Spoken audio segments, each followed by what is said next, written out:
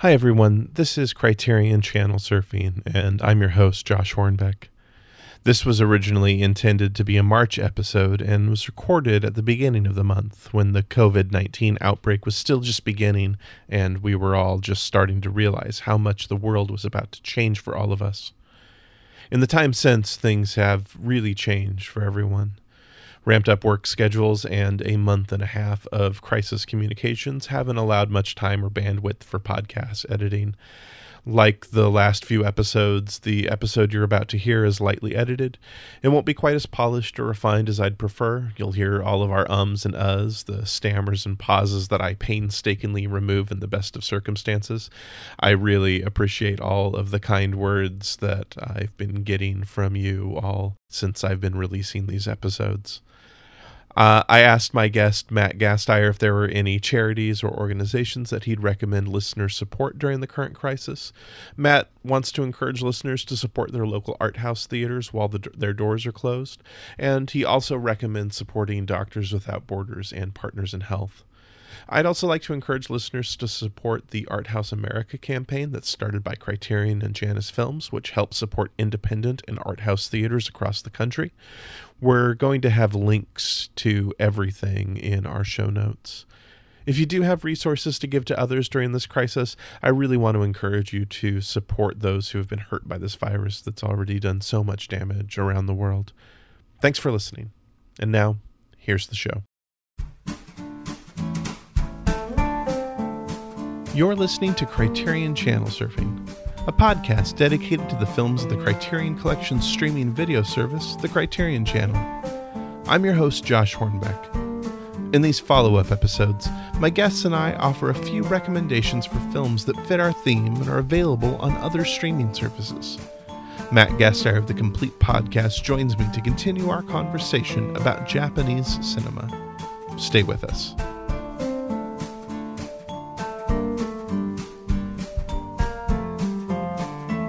If you enjoy Criterion Channel Surfing, check out Criterion Reflections, hosted by David Blakesley. Join David and his guests on their chronological journey through the films of the Criterion Collection. Each episode provides an in-depth discussion into the cultural context for the films discussed and covers Criterion releases on DVD, Blu-ray, Laserdisc, and the Criterion Channel. Find out more at CriterionCast.com.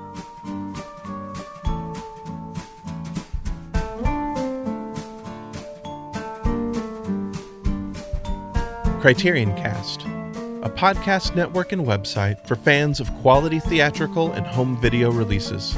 Find out more at CriterionCast.com. My guest today is Matt Gasteyer of The Complete Podcast, now reaching the end of its third season, exploring the films of Krzysztof Kieslowski. Of course, regular listeners of the Criterion Channel Surfing Podcast will recognize him from our regular segments providing tips and tricks for navigating the Criterion Channel. Matt, thank you so much for coming back on and doing this little follow-up as we discuss other films by Japanese filmmakers. Thank you for having me back. I love talking Japanese filmmakers. Well, for these follow-up episodes, we talk about a few films on other streaming services that fit the month's theme.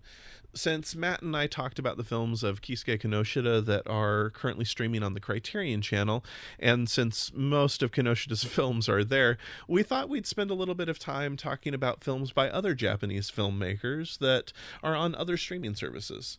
So, before we dig into some films by other filmmakers, Matt, I'm just curious, what other streaming services do you use? Too many. Netflix, Amazon. Yeah. I use Ovid, which I highly recommend people support. And I signed up for after the wonderful interview that you had with the head of Ovid. I use Mubi on Amazon, Canopy, Hoopla, Hulu. I use them all, I think. I use all of them. There are so many services, it gets a little overwhelming, doesn't it? Oh, absolutely. I forget where everything is. Well, that's what Letterboxd is for, right? Exactly. Well, Matt, what's your first film? What would you like to recommend people check out first? So my first film actually has a bit of a tie-in to one of the Kinoshita films that I recommended, because the main character is very loosely based on Setsuko Hara, and it's Millennium Actress, which is from 2002. It's an animated film by Satoshi Kon, one of the great anime filmmakers of our lifetimes, who passed away after only making 4 features and a TV series. This movie is my favorite of his films, and it's streaming on Amazon Prime, which is a true blessing after it had been largely unavailable in the US. It's now available both on streaming and on a beautiful Blu-ray that came out last year.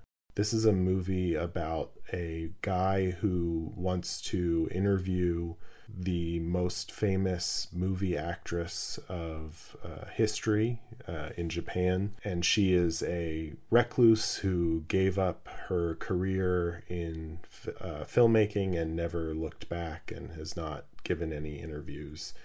And he gets an interview with her, and the movie is, generally speaking, about the story of her life and her process of making movies.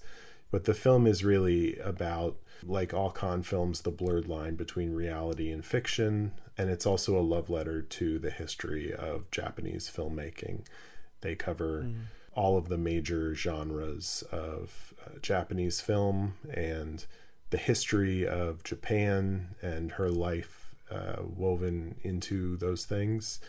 And it's a beautiful evocation of the drive to make art and to live a life of art, and the sacrifices and wonderful experiences that you get along the way because of that.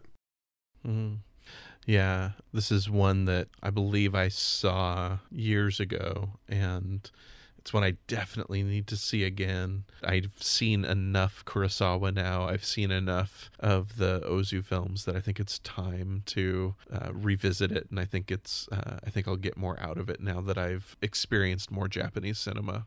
Yeah, I had fallen in love with Setsuko Hara before watching this for the first time, and it definitely helped my appreciation of the film. Yeah, this looks gorgeous.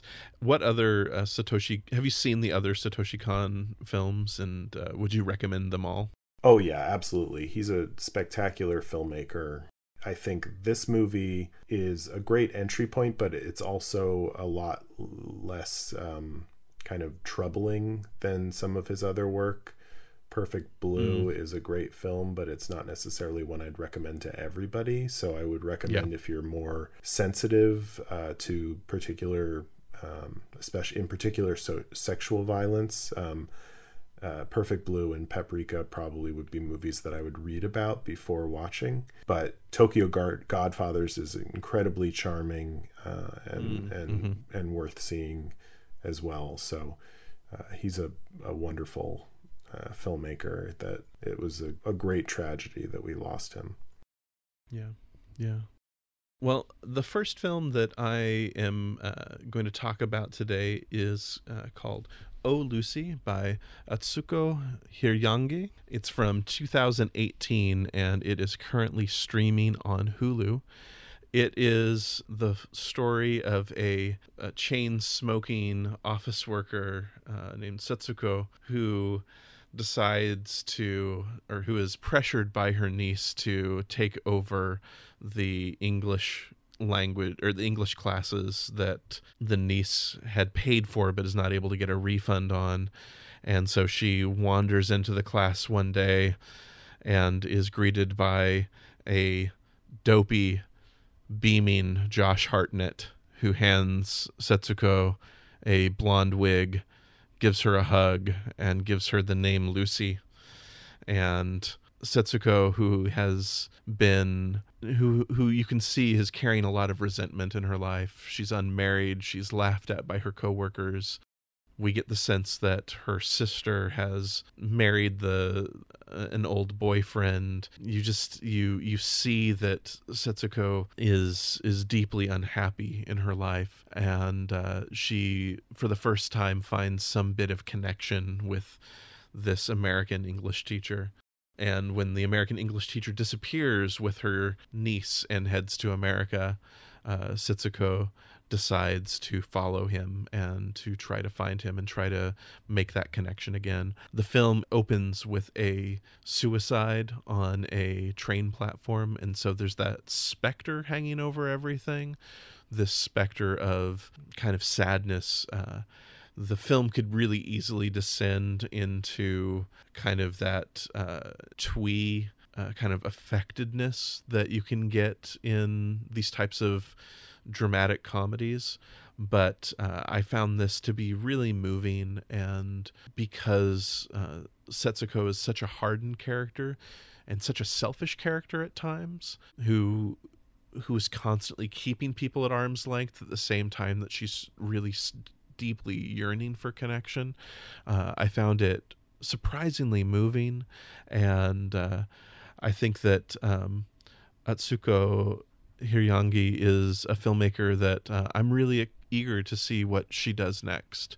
I think that she has a really intriguing sense of kind of visual composition, and the ways in which she captures both Tokyo and Los Angeles are really compelling, and captures the cultural differences as well as the just the visual iconography is really intriguing, and the ways in which she also, we see the Josh Hartnett English teacher as this source of connection at first, and then when we see him again in America, we see him as he is, as this dropout slacker. And it's it's charming, it's dark, it's an intriguing little family drama that I found more moving than I expected to by the end, and it's one that I really enjoyed. When you said a Josh Hartnett, I thought you meant like a person like a Josh Hartnett, but you really meant Josh Hartnett is in this movie. He is in this movie. Yeah, yeah. He's really delightful in this film, and it's lovely to see this former teenage heartthrob playing such a slime ball, you know? And it's always nice when you see those actors who are really doing the work. So yeah. I enjoyed this. This is one I watched this week and was really surprised by. I'll definitely check that out. Yeah, that sounds great. What's your second film? My second film is Happy Hour from 2015 by Ryusuke Hamaguchi. This is a mammoth epic 5-hour film split into 3 parts on Amazon Prime, which it recently left, but it is still available if you have Mubi.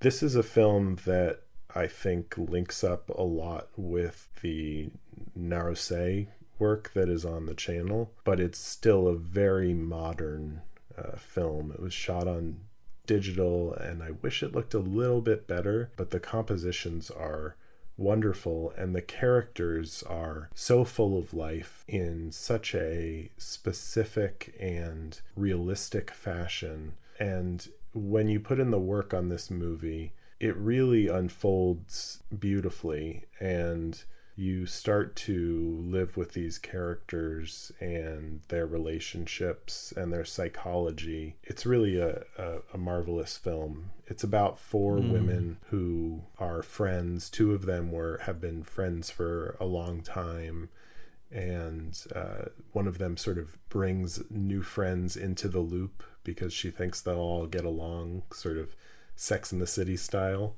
But the movie isn't necessarily like Sex and the City. One of them is seeking a divorce, and this kind of throws the whole dynamic of their friendship in off kilter, and it ends up kind of spreading into their own relationships and lives, and it becomes something else entirely by the end of the five hours. And it's about all of those things, but it's also just more generally about the life of these women in Japan in 2015, and in that way, it did remind me very much of Naruse's work from the 1950s in particular, and it's a very rewarding watch, and one that I highly recommend. Oh, that sounds really, really intriguing. I'm a sucker for long movies, and that you just the second you said 5 hours, Matt, you had me hooked. Why did you have to do that? No, that just sounds lovely, because I think that with duration and these types of kind of intimate dramas that take place over a long time, I think that's the beauty, right? You get to see how much or how little people shift and how little they change, or how much they change, and by spending that much time with someone, there's just this intimacy that you feel, right, with it. And this sounds lovely. I might have to subscribe to Mubi just for this film. So yeah, that sounds really lovely. There's a lot of I think maybe Rohmer in it as well, or maybe by Rohmer by association of Hong Sang-soo. There's long stretches of conversations with people, and there's a lot going on underneath the surface, but they're also very thought-provoking and interesting conversations. So about themselves, but also about other things, about other types of people and art and their pasts. And it's a movie that I watched most of while I was sick in bed, and it was a little bit like a hot cup of tea. Oh, that sounds like the perfect type of movie to watch while you're sick in bed. That's great. My last film to talk about is called The Day the Sun Fell. It's directed by Aya Domenig from 2015, and it is currently streaming on Amazon Prime. Aya Domenig is a Japanese-Swiss filmmaker, and so I'm stretching the definition of Japanese cinema a little bit here, but I felt like this fits so well with some of the conversations we're having over the course of these 3 episodes. Domenig's grandfather worked as a doctor in Hiroshima after the bombing, and this documentary is about her trying to understand her grandfather and learn more about him, and learn more about what he went through in treating patients who were exposed to the radiation of the nuclear bomb. And so her grandfather had passed away by the time she made this film, and so she's interviewing her grandmother, and who was a nurse, but didn't want to talk about these things, and so she doesn't say much about this. And in the course of interviewing other nurses who worked with her grandfather, and interviewing another doctor who gives lectures around Japan about the dangers of the nuclear bomb and of radiation, in the course of doing this, the Fukushima disaster happens. And so she begins to meet with some survivors of the Fukushima disaster as well.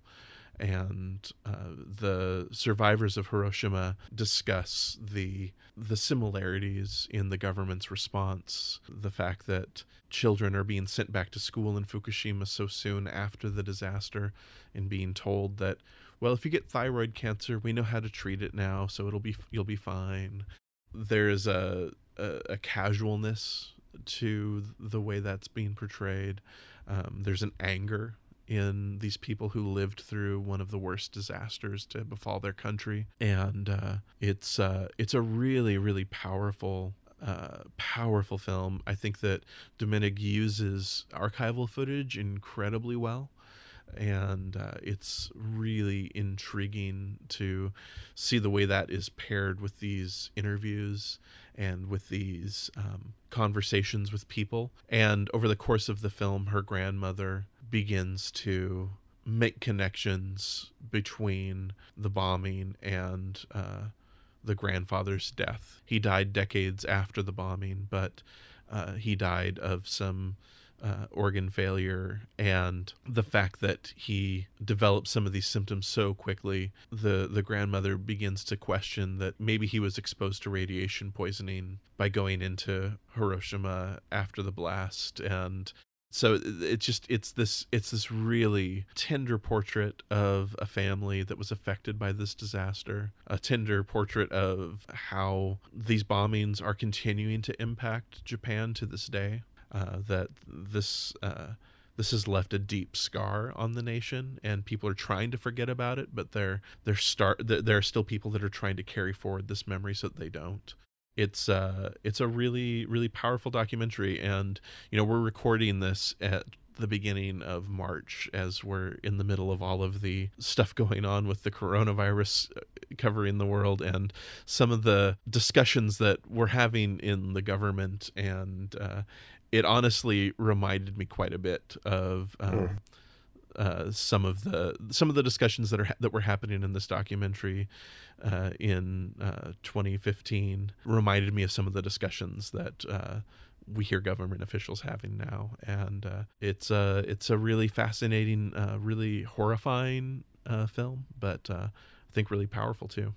Yeah, I'm definitely gonna watch that. That sounds fascinating, and yeah, terrifyingly relevant. Yeah. So, again, I like to bring things down. This is where I am right now at this point. But if you are looking for more films from Japanese filmmakers, that's 4 titles to catch on other streaming services. Millennium Actress by Satoshi Kon on Amazon Prime. Oh Lucy by Atsuko Hiryange on Hulu. Happy Hour by Ryosuke Hamaguchi on Mubi. And The Day the Sun Fell by Aya Dominig on Amazon Prime. Matt, this was an absolute pleasure. I'm really glad to have you on for a full episode, and we aren't just talking about troubleshooting the Criterion Channel. So where are you right now with the complete podcast? We released our 3 Colors Blue episode for Krzysztof Kieślowski a couple weeks ago, and we have 3 Colors White and 3 Colors Red, and we will be wrapping up the season. So it's been a wonderful experience, and we're excited to wrap it up and come to a close with these 3 last masterpieces of his. Awesome. Where can people find you? I'm Matthew E.G. on Letterboxd, and my show, The Complete Podcast, can be found on Twitter at The Complete Pod. Awesome. Thanks again for coming on. Thank you. You can find Criterion Channel Surfing at CriterionCast.com and our website, CinemaCocktail.com. And you can subscribe on Apple Podcasts, Stitcher, Spotify, or wherever you get your podcasts. You can also find the show on Twitter, Instagram, and Facebook by searching for Criterion Channel Surfing. If you'd like to continue the conversation, join us in the Criterion Channel Club Facebook group or send us a message at CriterionChannelSurfing@gmail.com. You can find me on Twitter, Instagram, and Letterboxd at Josh Hornbeck. Our logo was designed by Doug McCambridge of the Good Times, Great Movies podcast. You can see more of his design work at dpmdesigns.com. Criterion Channel Surfing is a proud member of Criterion Cast, a podcast network and website for fans of quality theatrical and home video releases. Find out more at CriterionCast.com and support the work of Criterion Cast at patreon.com/CriterionCast. Criterion Channel Surfing is listener supported, so please consider donating to the show at patreon.com/Josh Hornbeck. For just $5 a month, you get early access to all regular and bonus episodes of the show, and for $10 a month, you'll have the chance to give my guest and I a film to discuss in a special Patreon-only bonus episode. I'd like to continue to thank all of our current Patreon supporters. I really do appreciate all of your continuing support. On the next episode of Criterion Channel Surfing, my guest and I will be sitting down to discuss April's new and expiring titles. I hope you'll join us. Thanks for listening.